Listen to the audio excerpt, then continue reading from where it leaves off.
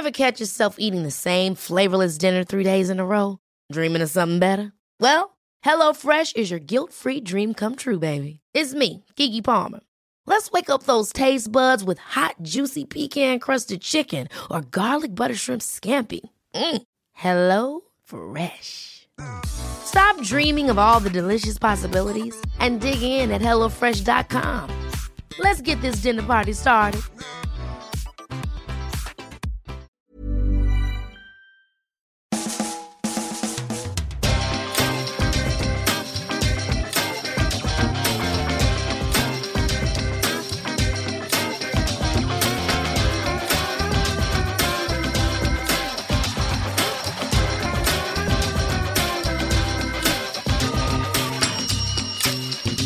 Hello and welcome to a little bonus Arsecast, one which is going to deal with a story that's in the news, of course, which is the coronavirus. And Arsenal were supposed to be playing football tonight against Manchester City. That game has been postponed because our players came in contact with the owner of Olympiacos, who tested positive for the coronavirus, and as such, some of our players have been put in self-isolation. And as a precautionary measure, the game was postponed. Our match against Brighton this weekend is expected to go ahead as normal, as much as normal can be normal at this particular moment in time. But when you look at what's happening across Europe, and when you look at the measures being put in place in Italy, in Spain, games being played behind closed doors, no sport at all in Italy, of course, calls for leagues to be suspended because the implications of playing behind closed doors are very big for clubs. It's going to cost them a lot of money if they don't get any spectators in there. It's a little bit worrying, and it does make you think about what is going to happen in England, what is going to happen with the Premier League season, and what's going to happen to Arsenal, of course, because, that is our main point of interest. So to talk about the coronavirus and to understand it a little bit better, but also to try and figure out what is going to happen in England and English football based on what we're seeing elsewhere in Europe and across the world, I'm joined by Dr. James McInerney, who is the head of the School of Life Sciences at the University of Nottingham. Hello, James. How are you doing, Andrew? I'm all right, thanks. Let's just start on a very basic level. What is the coronavirus, and do we have any idea of where it came from, how it started? So the coronavirus that we're talking about, the one that causes the disease called COVID-19, it's a family of viruses, and there are 4 of them that infect humans, 4 that we know of now. There's this particular one that causes COVID. There's SARS virus, which you might remember from about 19 years ago. There was a really strong outbreak of a virus that pretty much then disappeared within a few months. There's MERS, Middle Eastern Respiratory Syndrome virus, and there's a common cold, and the common cold is a coronavirus as well. Common cold can be caused by a few things, but it can be caused by a coronavirus. So they're kind of a family. They look like a ball. You've probably all seen the graphics that they put up online and on the various news items. It looks like a ball with some spikes sticking out of it, and its particular talent in life is that it can attach to respiratory systems and cause infection. So how is it transmitted? I mean, I think everybody understands how a common cold is transmitted. Is it pretty much the same? It's pretty much the same in water droplets, in coughs, and every time you breathe out, there's a little water droplet. So things like this. The water droplets won't go too far. They'll be 1-2 meters away, and they'll sort of fall down to the ground. So, but it's transmitted in tiny water droplets from person to person. Okay. The symptoms. What are the symptoms of this particular virus, and how would somebody know? Because I suppose if you come in direct contact with somebody who has it, then you might take a test, or you might be tested and discover whether or not you have it. But how would you know if you were falling ill with this? What are the symptoms that might display or present themselves?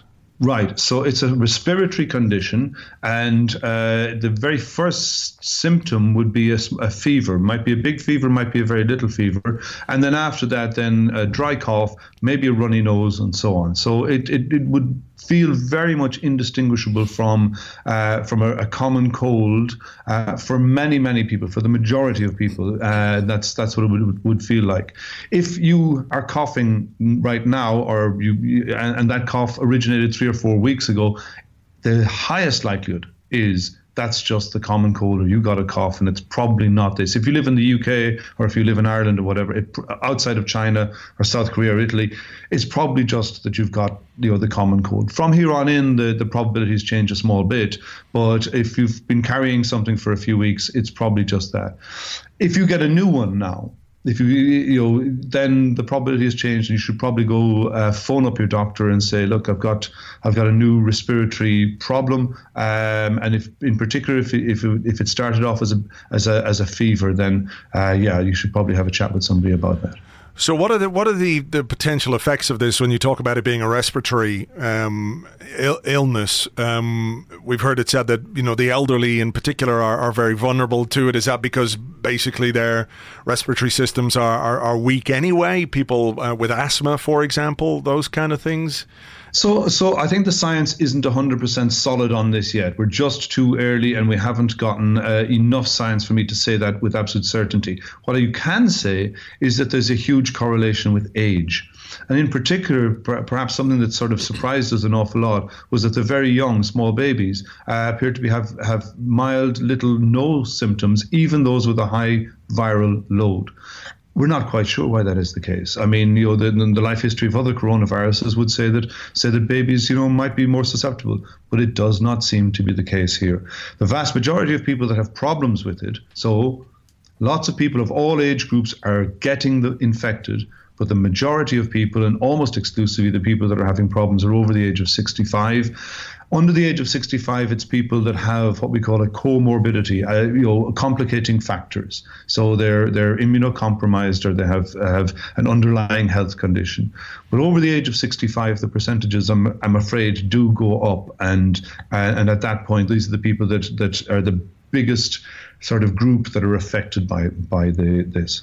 Okay, so from a day-to-day preventative point of view, we hear all the time about how we should wash our hands, and it seems redundant to say that that's something we should do on a regular basis anyway, but I'm not sure it's something that habitually people tend to do. Anecdotally, I was at a cinema screening last Friday night, and I went into the toilets afterwards, and there was a queue, and it wasn't a queue to go to the toilet, it was a queue of men standing waiting for the sink to wash their hands. And I can tell you, I've never in my life seen that before. Ever. And I think that's probably a terrible indictment of men. In particular, I'll hold my hands up and say, look, I've been there and done that, or not done that, as the case might be. But why is washing your hands on a regular basis, whether you've just gone to the toilet or whether you've come in from outside or you've been to the shops, why is that so important?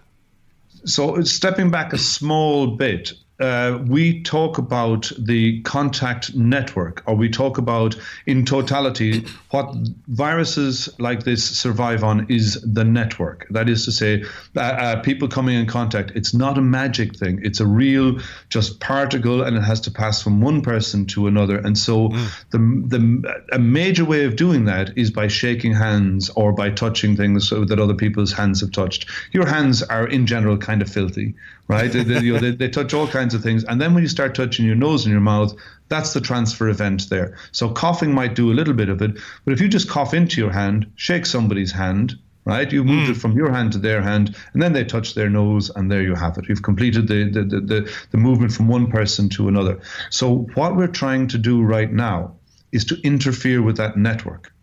And what we talk about is what we call R0 or R0. It is the number of people that get infected by an infected person. And that's a really important number. So on average right now across the world, one infected person will give it to 2.5 other infected people. We control this if we can reduce that number down to 1 or below 1. So if on average an infected person doesn't pass it on at all, well then we're winning. We're winning the game if we can get to do that. Right now, the virus is winning because on average, one person is passing it on to 2.5 people. Washing our hands, staying away from crowded areas, all of those things break up that contact network and can slow down and reduce the impact of the virus. Okay. One of the things that I'm seeing, certainly as I've been talking about it a bit this week on the blog, and because there are implications for football and what have you, which we'll come to in a little bit, is people saying, well, people are overreacting here. This is a lot of panic over nothing. The flu has been with us for years, and X amount of people die every year from flu. Why are people losing their reason over this? Can you answer that? Right. So when you have the regular flu, very early on in the flu outbreak, because we've known about the flu for so long, we can make a vaccine. I get the flu jab every year. I've already broken up that network by getting the flu. I'm useless to the flu. It can't live on me, and I will never pass it on. So I've already brought down the advantage to the flu. So we have that. We have Tamiflu. We have drugs to interfere with it. So in other words, the world is always prepared for the flu. We're not naive. This new coronavirus, we're naive. And that's where part of the problem lies. The development of a vaccine is still probably several months, if not a year away. And we have no known drugs, though we have some good prospects. We've no known drugs to interfere with it. And that's kind of the thing that's worrying us a bit. In terms of infectivity, this is about flu-like. It's more or less the same. But in terms of lethality, or what we call the case fatality rate, this could be 10 to 35 times higher than the flu. And the problem is that the case fatality rate is higher, but also we're naive. We don't have any defenses against it. And those are the reasons why scientists are, we don't jump up and down every year about the seasonal flu. You don't see us doing that. We didn't really jump up and down about Zika virus or Ebola because we kind of knew what was going to happen there, or even SARS and MERS, not so much. But this one we are. And I don't think we're sort of, we're the kind of people that do this every 5 minutes. You probably haven't interviewed very many, microbiologists. No. But yet this is where we are today. Yeah, you're the first one to ever be on this podcast. So I think maybe even that stat alone means that we're probably in a slightly different place. I haven't done as many radio and other interviews, ever, and it's because it just really is different. So is it, the newness of this, is that what's causing maybe the scientific community more worry, because there's no real understanding of what it might do or how it might spread or how quickly? I mean, obviously you can look at what's happening in certain countries. You can look at what's happening in China, the way it's been handled there, and in South Korea. But obviously, closer to home, we're looking at what's happening in Italy, and it seems like it's really, really taken hold there in a big way and causing huge problems, particularly in the north of that country. Yeah, so this virus is nothing if it's not consistent. If you look at the rate of increase in cases in China, South Korea, Iran, Italy, Germany, and even now in the UK, where we're at a very early, I'm in the UK right now, where we're at a very early stage, they're almost entirely the exact same. The daily rate of increase in all those countries, on average, if you average them over weeks, is about a 33% increase every day in the number of cases. And that corresponds to a 33% increase every day in the number of fatalities. So that is an amazing thing, that it has been so consistent across the planet. The one place that changed it was China. And they just did the most radical things that you've ever seen in your life. They built a hospital in 3 days. They put the army on the streets. They did all of that. And that's all to break up this contact network that I'm talking about. So in doing that, I'm not quite sure how long China can maintain that. I mean, it must be incredibly depressing to be there in Wuhan right now and have that kind of life. But leaving that aside, that particular situation, this virus has been remarkably consistent, and it would be the same in the UK, and it would be the same in Ireland, it would be the same in America. Yeah, so I think that's the worrying part of this, is that as we look at what's happening in Italy, there's no reason to think why the UK would be exempt, or Ireland would be exempt, or the US would be exempt. In particular, I'm thinking about what's happening in the US and how the CDC prevented testing going on there. I mean, how big an issue is testing and the levels of testing that are going on in countries? How big a part does that play in identifying the strength of the, I don't know whether you call it an infection or how many people are infected, but the virility almost of this thing? Yeah, so testing, of course, again, we're trying to do all the one thing: bring down the network, stop the contacts. And if you don't know somebody's infected, and remember, 50%, at least 50% of people are getting this infection and they're perfectly fine and they really don't even know. They feel a little bit maybe not so good, but they don't bother their medic. They don't turn up, and so but they may be passing it on. And so testing is a way of saying, aha, you might not feel bad, but you actually have a viral load. Could you go home and isolate yourself for a week or 10 days or 2 weeks? And that breaks up the network. Then that person is taken out of the equation and they're not passing on the virus. So everything we do at this point, because we don't have a cure and we don't have a vaccine, everything we do is to try to break up that network. And part of the reason that we're really, I know that there's a lot of mild cases, but part of the reason that we're really trying to do that is to try to stop the overwhelming of the medical resources that we have. Because you see in Italy, they're just overwhelmed. Yeah, it looks to be on the brink of collapse there, the medical system. So let's sort of move it slightly towards sport, because across Europe, games are being played behind closed doors. In Italy, all sport has been suspended until the 3rd of April. People might think those measures are over the top or draconian, but as you say, they're intended to stop that contact network, right? Yeah. Is there a case to be made when it comes to England and football in England that the sooner those kind of measures are put in place, the sooner you put the brakes on that contact network, and that it shouldn't be a case that, okay, look, we've only got 22 cases. Oh, well, look, we've only got 50 cases. Oh, we've only got 100 cases. If you're looking at, if the medical people who are advising the government are looking at what's happening elsewhere, why aren't they saying now we should put a stop to things so you don't exacerbate the impact of this illness? So there's all kinds of things in terms of closing down events, that people will do something else if you close it down, then so I think there's a little bit of understanding exactly where things are. And the other one then is to be honest, I think people need to sort of get to where they're fully understanding what we're trying to do.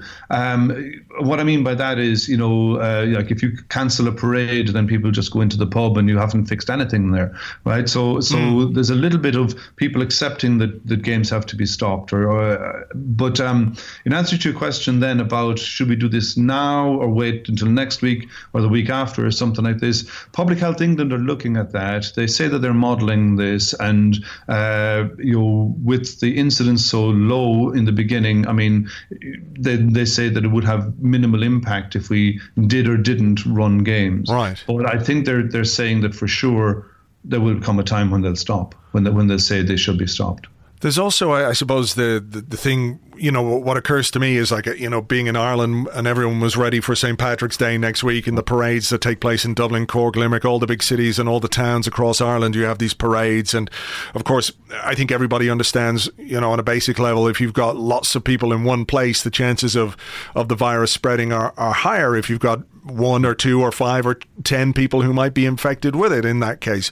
There's also the players and the sports people involved, because what was hilarious to me was that this last weekend the Premier League said, right, before the game, absolutely no handshakes between the players. We're aware of this virus, so no handshakes. But of course, the players are running around and they're spitting on the pitch, and they're grappling with each other, and they're jumping, and someone scores and they all jump on top of each other, and that kind of stuff. There is the sort of players to consider as well in this. Yeah. Yeah, there is. And I guess, you just have to emphasize to the players, if you're going to let the game go ahead, that you just try your best in advance to make sure that everybody that's playing isn't carrying an infection with them. And then you just say, please leave each other alone out there when you get a goal. But I mean, at the same time, you've got to tackle the opposition as well. So, to be honest, if everybody was feeling pretty okay right now, with the incidence so low, and if you could test everybody in advance, then you could run a game, right? I don't know if they've gotten to the stage where they're able to do that. No, Arsenal, some of the players were in self-isolation because they were in contact with the owner of Olympiacos, who revealed this week that he had been infected, and so they've told him to go home. The incubation period that they're looking at is February 27th, when that contact took place, to Thursday of this week. That would be 14 days, and if the players aren't showing symptoms, the way the club are looking at it is they're testing when there are symptoms showing. Is that the right way to do it? I understand these footballers get paid quite a bit of money, so the test isn't very expensive. Yeah. So I mean, it could be something that you could do continuously. It's just a throat swab, so you could do that fairly often. I don't know why they might sort of just wait until somebody has symptoms. They said they were, working with the guidelines. What the exact quote? We're following the guidelines. Tests are done when symptoms display. But it seems to me that if you are and have been in contact with somebody who had the virus, whether he was, infected at the time, we don't quite know because of the incubation period. It just strikes me that it might be a good idea for mandatory testing to take place, even if games are being played behind closed doors. Right. There may be a couple of other issues, including mandatory testing. I mean, there may not be the personnel. It may not be possible to do that. You need labs. You need labs that have particular facilities, and it may be seen as, no offense to anybody, but testing footballers so they can play football, compared to sort of trying to look at society and so on. And so there may be political issues if you like, coming into play there as well. Okay. Well, I mean, just trying to look forward and trying to predict a little bit about what's going to happen. We're looking at Italy now basically in lockdown, where no flights are going in and out. Some of the football matches due to take place this week were not taking place because travel either to Italy or from Italy is not allowed. Their sport is in shutdown, as we know. Is it just inevitable that the same kind of situation is going to occur in the UK, for all that might mean for however football seasons are due to finish in May, etc., etc. I know at the end of the day, football is not the most important thing in the world, and something like this, which could prove very dangerous for many people, that's got to be the priority. But just trying to extrapolate what we're seeing right now based on where Italy was, let's say, 2 weeks ago, compared to where the UK, Ireland, the US are now. I mean, is there any way that it could be different? There is no evidence that it will be different, and there's no reason so far for us to expect it to be very, very different in terms of the cases and so on. I think differences might include the distribution of the cases throughout the country and throughout hospitals. I know that it was very concentrated in Lombardy, in Italy, at least initially. So things like that might be different. But if you look at the number of cases and their increase per day, the UK is Italy from 2 weeks ago. And that's on a daily basis. So just to conclude, without wanting to terrify everybody, and as you say, many people will contract this illness and not even necessarily know that they have it, but everybody's got friends and relatives and grandparents. It's very important to emphasize that the vast majority of people will be perfectly fine. But the responsibility that I think we all have to each other, just as human beings, and obviously to our families and friends and those kind of things, is there any particular advice beyond being vigilant, beyond being sanitary and washing your hands that you would give to people? I suppose you can feel almost the beginnings of some panic in the way that people are acting and what have you. If you were to sort of dish out one or two pieces of solid advice to anybody listening, what would they be? So first of all, the panic is pointless. There's absolutely no reason, need, or anything for that. There's no point stockpiling toilet paper and all of that sort of thing. There really isn't, because those shelves will be full again tomorrow. It'll be fine, right? So but have a plan. That's a good thing, So if your partner, somebody in the family becomes unwell, how would you deal with that? What's the thing you would do? So just think it through in your head. What's the thing that's really important? You're looking after the dog. Who'll do that if I'm in bed all day long? Just simple things like this. And then the other things are, keep washing those hands. Then that's the advice, and that's a very, very good way of doing it. And the principle here is to not overcome the health services, because good healthcare outcomes will depend on the hospitals not being overrun. So if you can stay healthier for longer and stretch this whole thing out, rather than have it all happen in 3 weeks or 2 months or something like this, if you can stretch that out, then you're really, really helping. And that's your contribution to society. So don't panic, have a plan, and wash your hands. Okay, good advice. I think people can follow that fairly easily. Dr. James McInerney, thank you very much indeed. No worries. Thank you. Ever catch yourself eating the same flavorless dinner 3 days in a row? Dreaming of something better? Well, HelloFresh is your guilt-free dream come true, baby. It's me, Keke Palmer. Let's wake up those taste buds with hot, juicy pecan-crusted chicken or garlic butter shrimp scampi. Hello Fresh. Stop dreaming of all the delicious possibilities and dig in at HelloFresh.com. Let's get this dinner party started. Here's a cool fact. A crocodile can't stick out its tongue. Another cool fact, you can get short-term health insurance for a month or just under a year in some states. United Healthcare short-term insurance plans are designed for people who are between jobs, coming off their parents' plan, or turning a side hustle into a full-time gig. Underwritten by Golden Rule Insurance Company, they offer flexible, budget-friendly coverage with access to a nationwide network of doctors and hospitals. Get more cool facts about United Healthcare short-term plans at uh1.com.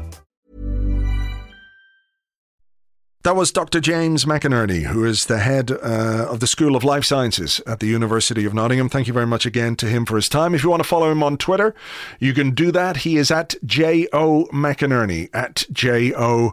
McInerney. And look, based on what he said and what the experts are telling us, the spread of this virus is going to have an impact on, obviously, life and society and all of us, but of course, football and the Premier League and sport in England and everything else. It seems like there's no way of avoiding that. It's just about when those decisions are made, how quickly they're made.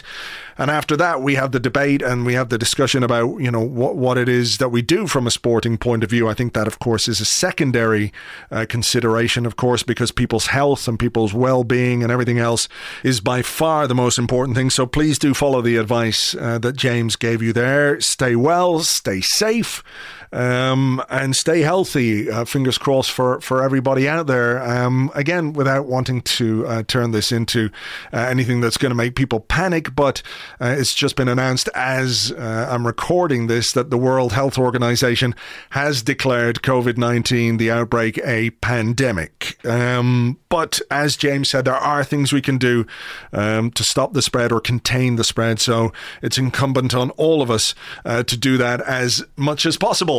Right, on that upbeat note, I'll leave it there for now. There is still a game scheduled for Saturday against Brighton. We don't have a great deal of time to prepare for that. Some of the players won't be back in training until Friday because of their self-isolation. How many more Premier League games there are left this season, we'll have to wait and see. But we will have another podcast for you this week focusing on the football. And, the unfortunate thing about this is that it is something that is going to be with us today, tomorrow, and for quite some time into the future. So it is going to inform a lot of what we talk about, a lot of what we do, a lot of how we behave, and there's no escaping that. But as much as possible, we'll try to give you a football podcast to help us escape a little bit from the relentlessness of this particular thing. So look, thank you for listening. Hope you enjoyed this particular show. If you liked it, if you find the information useful, please feel free to share it, spread it far and wide. That seems like an unfortunate thing to say, but you do know what I mean when I talk about that, because the more information all of us have, the better we'll all be. Until the next one, thank you for listening. Cheers. Bye-bye.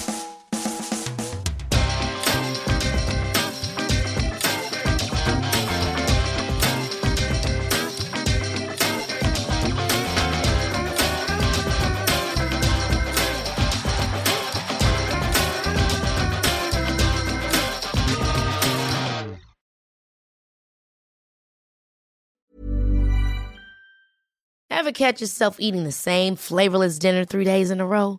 Dreaming of something better? Well, HelloFresh is your guilt-free dream come true, baby. It's me, Keke Palmer.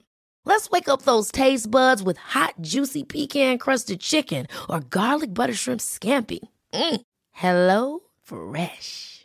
Stop dreaming of all the delicious possibilities and dig in at HelloFresh.com. Let's get this dinner party started.